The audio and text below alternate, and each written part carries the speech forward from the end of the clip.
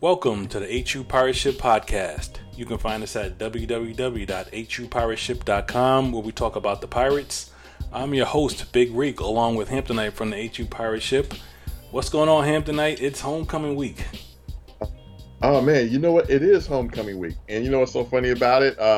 One of our alumni brothers posted a video of the concert in the Convocation Hall with some rapper named Lil Uzi. Yeah. And it was like, I'd never seen a concert like that where people were just falling over themselves. It looked like it had to be about 7,000 people in that center. And it looked,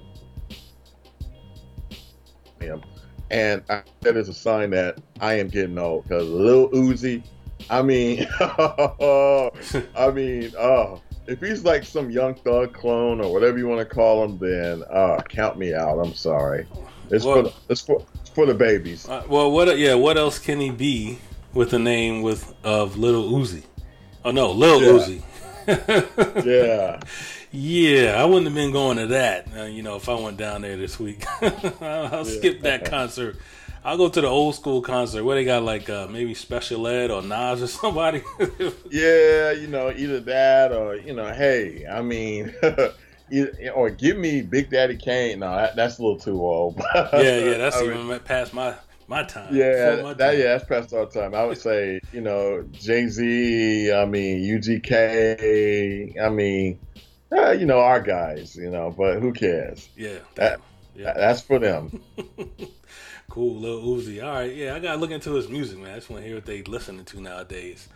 But man, folks are partying, man. On this week's show, we're gonna review the win over Delaware State, look at the MEAC Scoreboard, update the MEAC standings, and then we'll just take a look at the Hampton MEAC stat leaders. We have a couple guys that are leading the MEAC in stats, and we want to go into that. And then we'll look at the homecoming week with Morgan State. So it should be a nice packed show this week. So last week, Hampton beat Delaware State 27-17. Delaware State is much improved, better coached. They don't seem like Keystone Cops, but they just need a little bit more talent. But they were in the right places at time, just not quick enough to make plays. But they're on their way. So it was a good win by Hampton, again, 27-17. So far, Hamptonite and I are 5-5 from our preseason predictions. So we predicted Hampton would be 2-3 at this point, and so far we are still on the money. So like we do every week, we'll go through the good, the bad, ugly, our tight end watch from the game, and let's jump right into it. So the good. A lot of good things happened this game. The offense had 551 yards of total offense, 266 yards passing, 285 yards rushing.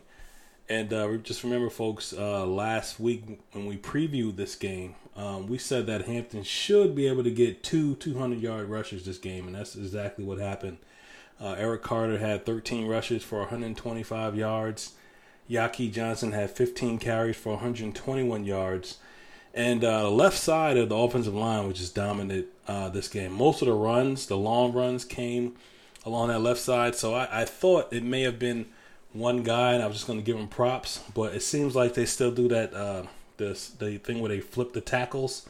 And I'm not sure what the rationale is behind that. So I guess it was really the right side of the Delaware State defensive line that they decided to take advantage of, and it worked. They were pretty dominant, man. Anything about that rushing game, man? Well, no, that rushing game was, we haven't seen that level of a rushing attack since I would say the Coleman and Daniels. Coleman and Ardell Daniels. Rest in peace, Ardell. Yes. We haven't seen that in forever, 285 yards, and it looked like Eric Carter just really got on track early. And this game is reminiscent to, I think, remember 2 years ago in Dover when Eric Carter, I think, that was his breakout game. It was. I think he had over, 125 yards that game as well.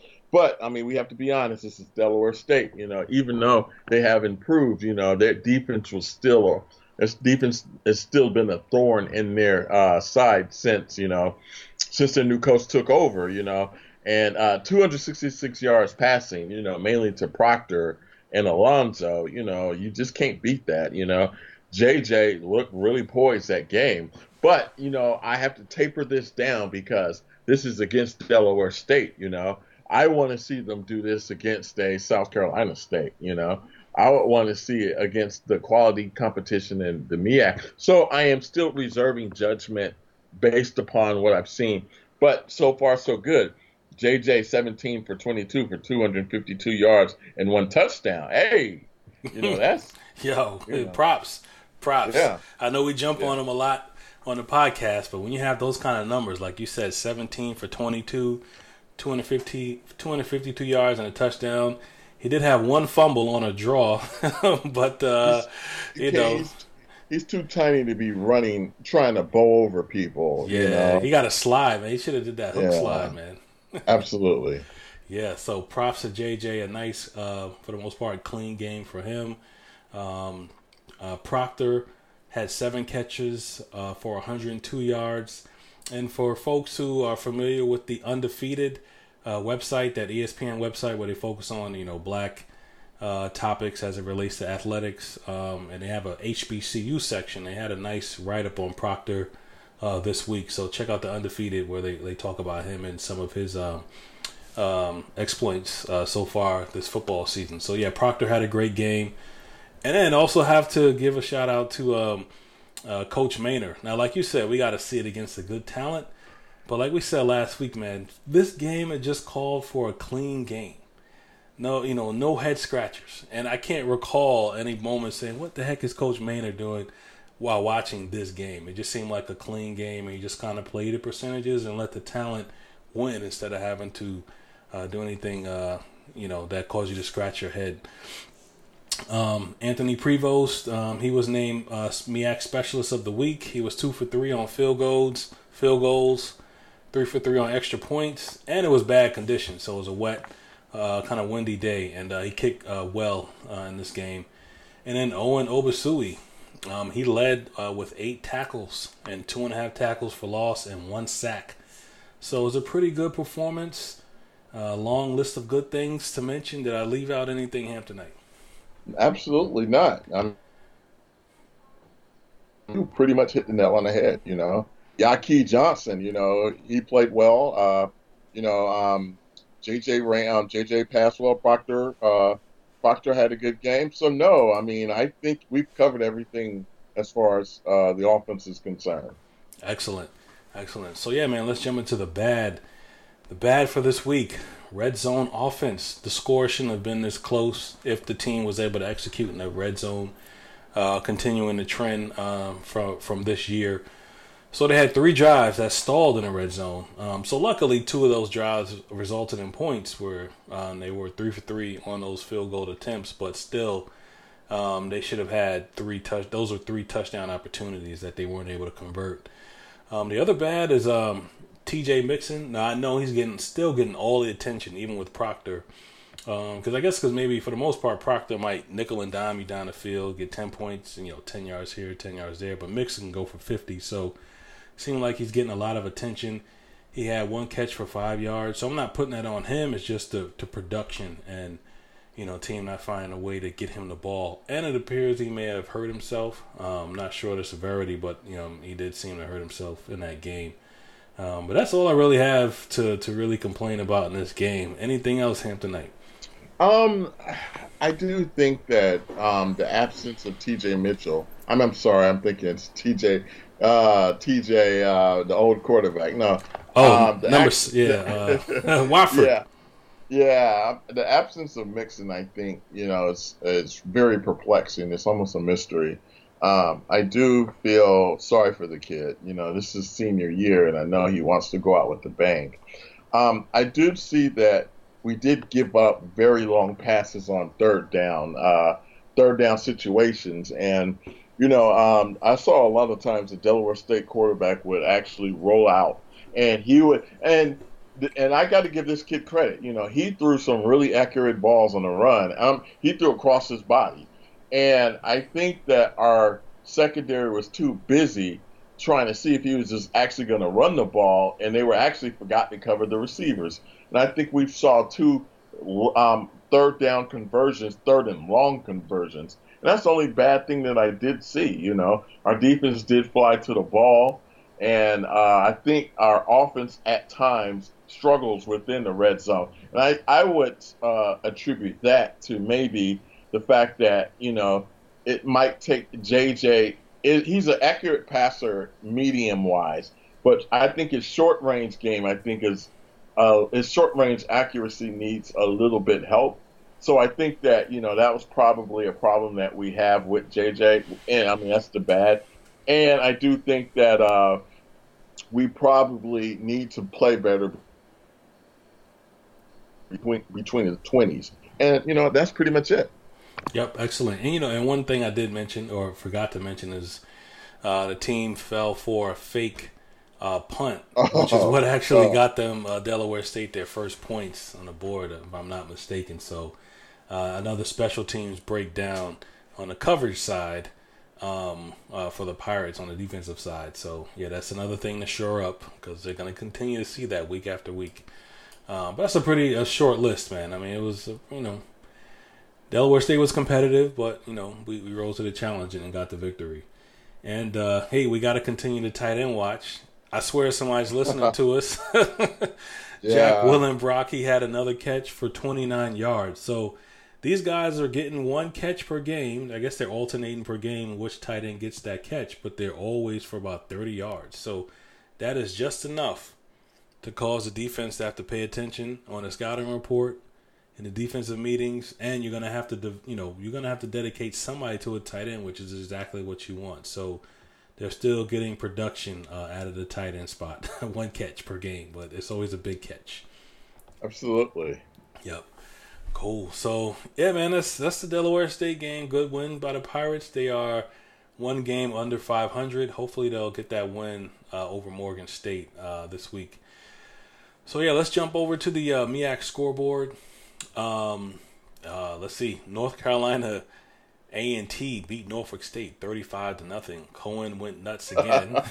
29 yards to break the MEAC MEAC conference career rushing record. So he's the best running back we've seen in quite some time, maybe possibly ever in the MEAC, and he took it out on Norfolk State. What is going on in Norfolk, man? Any ideas, thoughts? I mean, they weren't supposed to be this bad. What's going on? You know what? I think I was talking to Goody or Spartan Ghost and a couple of those brothers online, and I told them all sales are final, when you got Latrell Scott. And, I mean, what do I think is going on with Norfolk State? I just have to be honest, I look at, they've always had a winning history with their football program. And I think that they read their own press clippings at the beginning of the season. Because you remember preseason. Oh, man, they were going to the Super Bowl. Absolutely. Remember how everybody, we got all these recruits coming in. Oh, we got this guy coming in. We got that guy coming in. Oh, they look like world beaters. And you know what? What were we saying? Okay, we'll see. We'll see. And you know what? We just saw. Yeah. We just saw Norfolk State. We just saw Norfolk State not even lay an egg. They laid an egg to Howard. Yeah. And I think that, to be honest, I just think that something is going on internally with their program that we are not privy to. And I just think that they have not figured out what it is that they need to become a successful program since Pete Adrian's absence. I also think this too, that when Latrell Scott was brought on, he did not keep any of that defensive coaching staff that Adrian left behind, and those were some really good coaching staffs. I do remember Coach DeBastini, Mark. I forgot how to spell his last name. He's been there for over 10, 15 years when Adrian was on staff, and they just let him go. And it just has not worked so far for Luttrell. And you know what? To each his own. Good luck to him, and for them. But I just don't see it now. Yeah, I'm shocked because I had a lot of faith in Scott and what he could do. So I'm surprised at what's going on. But so yeah, there's something else afoot in Norfolk. Hopefully they don't turn it around this year because we need to beat them. But it is shocking to see the slide for the Spartans this year. So yeah, they got thumped by North Carolina A&T 35-0. Howard lost to Monmouth 59-27. That was shocking. I thought Howard had a shot at this game, but I mean, they put up 59 at your place, and I think there was like 400 people there. Yeah, I mean, man, this wasn't their homecoming, right? I hope not. But you know what? I mean, wait, no, it was at Howard's place, so there's no way there was like 400 people. No, it can't be. But yeah. I'll just say this, I mean, really, I'm just happy that they can keep the lights on there. So, and that's it. Right.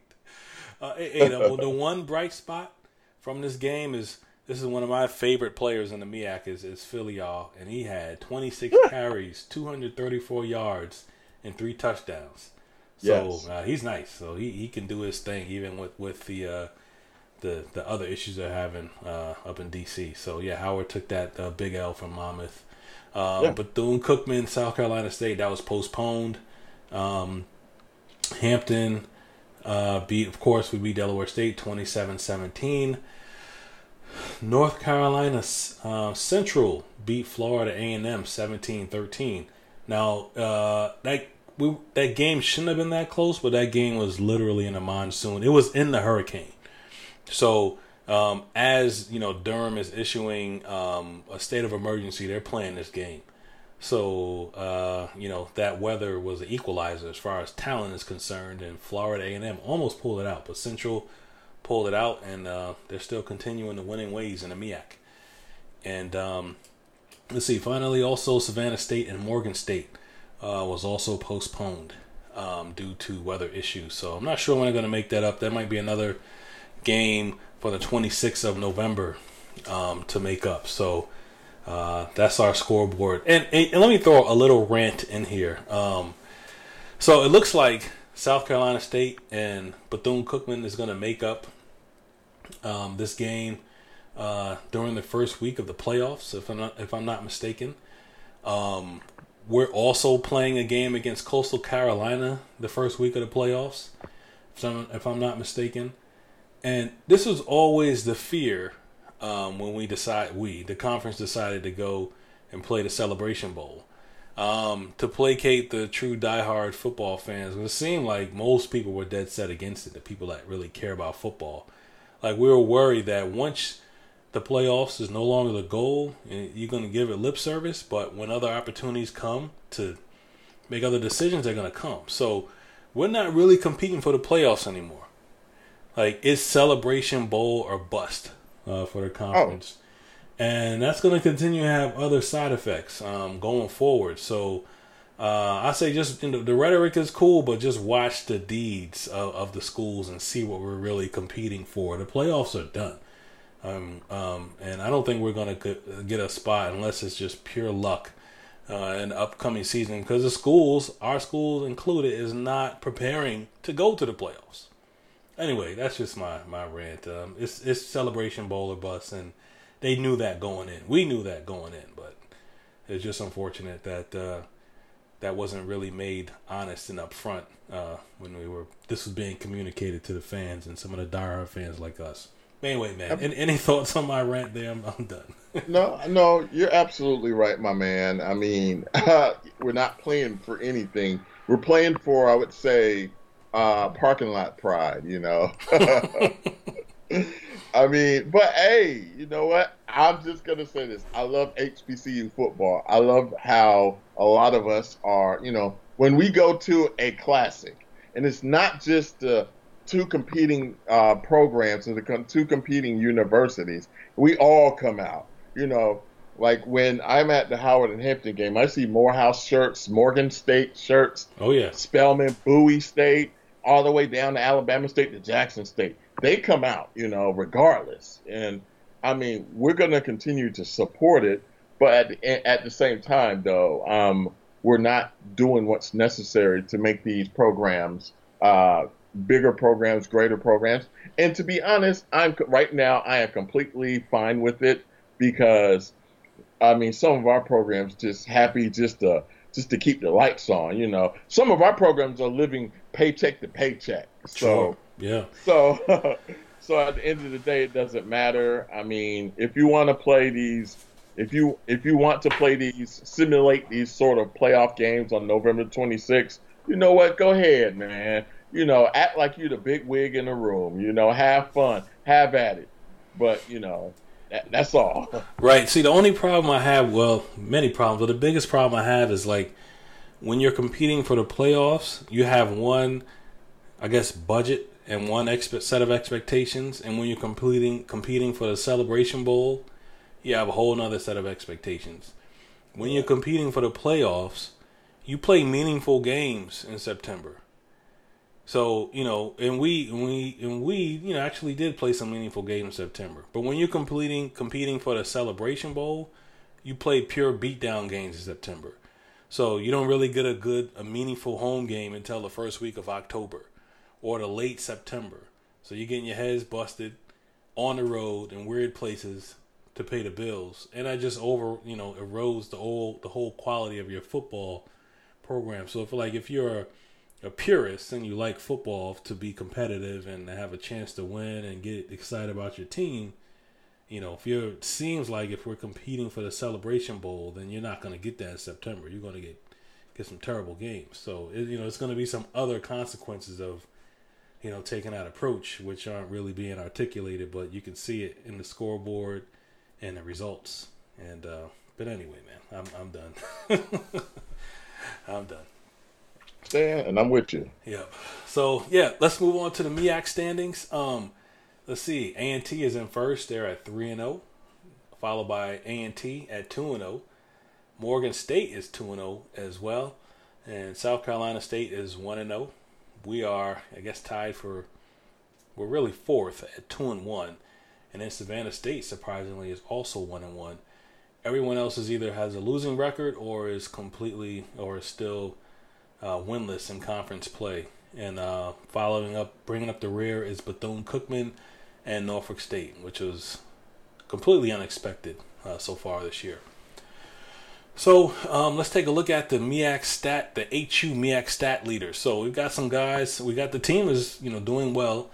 Now this has some of those out of conference games. They'll still weigh heavily, but things are kind of leveling out as far as the production of the team and the individuals. So for us, we're number 3 in the conference in scoring offense, number 2 in scoring defense, number one in total offense, number 5 in total defense, number 2 in rushing defense. Interestingly enough, though, man, we thought that the rushing defense was gonna stink this year, but it's actually been quite strong this year.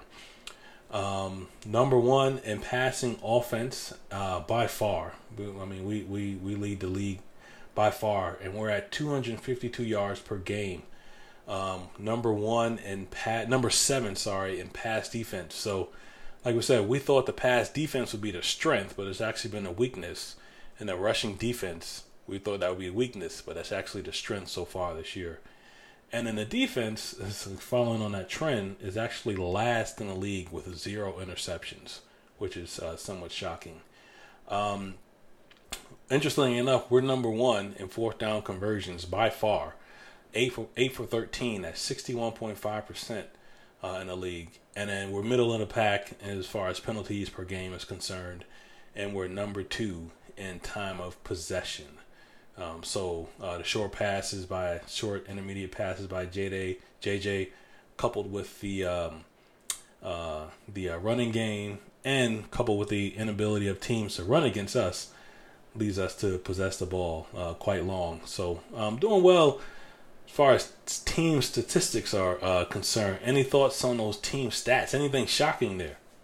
Oh, of course, you said it perfectly. Um, we are number 2 in rushing defense. We did think weakly because we did lose some players last year. Elijah Farrell isn't on the roster, and we thought Obasui would be a little bit overmatched, but he has played well. We've had other players that have come in. Jawad Evans has played well. Devontae Sproul, Desmond Sturdivant Man, he's been has tough. stood up. Yeah, and Tyler Holmes, the transfer from Kansas. So, we had some homegrown talent and we had some transfer talent that's actually helped us. And I do think that will pretty much be something that we will need, later on as the season progresses. I would say that the fourth down conversions are great. And being the fact that I would say we're limited offensively with the quarterback. But, hey, at this time and point, I'll say keep the dice rolling, keep gambling. Right on. Yep. Yeah, that's great, man. So, yeah, team is excelling in certain areas, so that's good to see. As far as individuals are concerned, Yaki Johnson is third in rushing in the league at 75 yards rushing per game. JJ leads the MEAC in passing by far. I forgot what that stat is. I think around 252 yards passing per game, which is somewhat amazing. And Proctor leads the league in receptions, yards, production. Not in touchdowns, but as far as yards and receptions, by far, he leads the league. So those are some good individual standouts by the Pirates. So any other individual stats to mention there? Those are pretty good. No, I mean, those stats are just absolutely great. Yaki Johnson has just been, a blessing for us. Proctor has really stepped it up. And so at the end of the day, I mean, these guys are, these are some really good guys that Manor has brought in that has really helped the program. So I'm excited to see them progress as the season moves on. That's right. Excellent. So, yeah, we'll keep those updated every now and then through the season. So let's jump over to Morgan State, the homecoming opponent this week. Hopefully they picked right. They're not necessarily a patsy, but it should be a winnable game for the Pirates if they do what they're supposed to do and postpone the parties until after the game. Let's see. Let's look at Morgan State. Let's take a dive into what they do and who they've played. They are 2-2. They've lost to Holy Cross 24-51. They lost to Marshall 62-0. It's not a big deal. They should have lost that game. They beat Howard 28-24. That was a close game. That came down to like the last seconds. Howard should have and could have actually won that game, but Morgan State prevailed there. And then Morgan State also had a close game against Delaware State, 20-17. So looking at Morgan State, they're pretty much middle of the pack at everything. I mean, they don't seem to excel at anything. I've actually watched 2 of their games. Their quarterback is above average. I think he's third as far as passing is concerned. So he can throw the ball. From just initial thoughts and things, they look similar to Delaware State as far as production and talent. So I think we're going to pretty much see the same game. They may be a little bit more stout, a little bit slightly more talented, but I think we're going to see the same game as far as what we saw from Delaware State. Just looking at the stats, like I said, they're pretty much middle of the pack in everything. Tied for 5th in scoring offense, 8th in scoring defense, 4th in total offense, 7th in total defense. So just, they're in the middle of the pack. So we should win this game. I think Hampton will win this game if they play smart football, respect the opponent, prepare for this game like Morgan State will win or can win. Postpone the homecoming activities, and if there's some good weather, Hampton should win this game. So any other thoughts, Hamptonite, on Morgan State, the Bears? You know what? I'm just going to say no. I think you pretty much hit the nail on the head. Hampton wins this game if the players are not out at a cabaret the night before. That's right. Air and space If museum. if they're at the concert on Friday night, we win. If they are not, I do think that Hampton needs to adopt most SEC schools and Big Ten schools have. Players stay in the hotel. They're making players stay in the hotel during, before away games. Mm-hmm. Yeah, that'll be good for this game. Tons of distractions, man, tons. But I think they'll be ready. They'll be ready. Yeah. And, they'll be ready. If Eric Carter and Yaki Johnson play their game, we're okay. Yep, that's it. And hopefully more runs than passes, and we'll get the victory. So absolutely. Right. Yeah, but if anything else, we'll be back to wrap up, talk about this game next week, and talk about the next opponent. So once again, thank you, Hamptonite. Great show, and go Pirates. Go Pirates.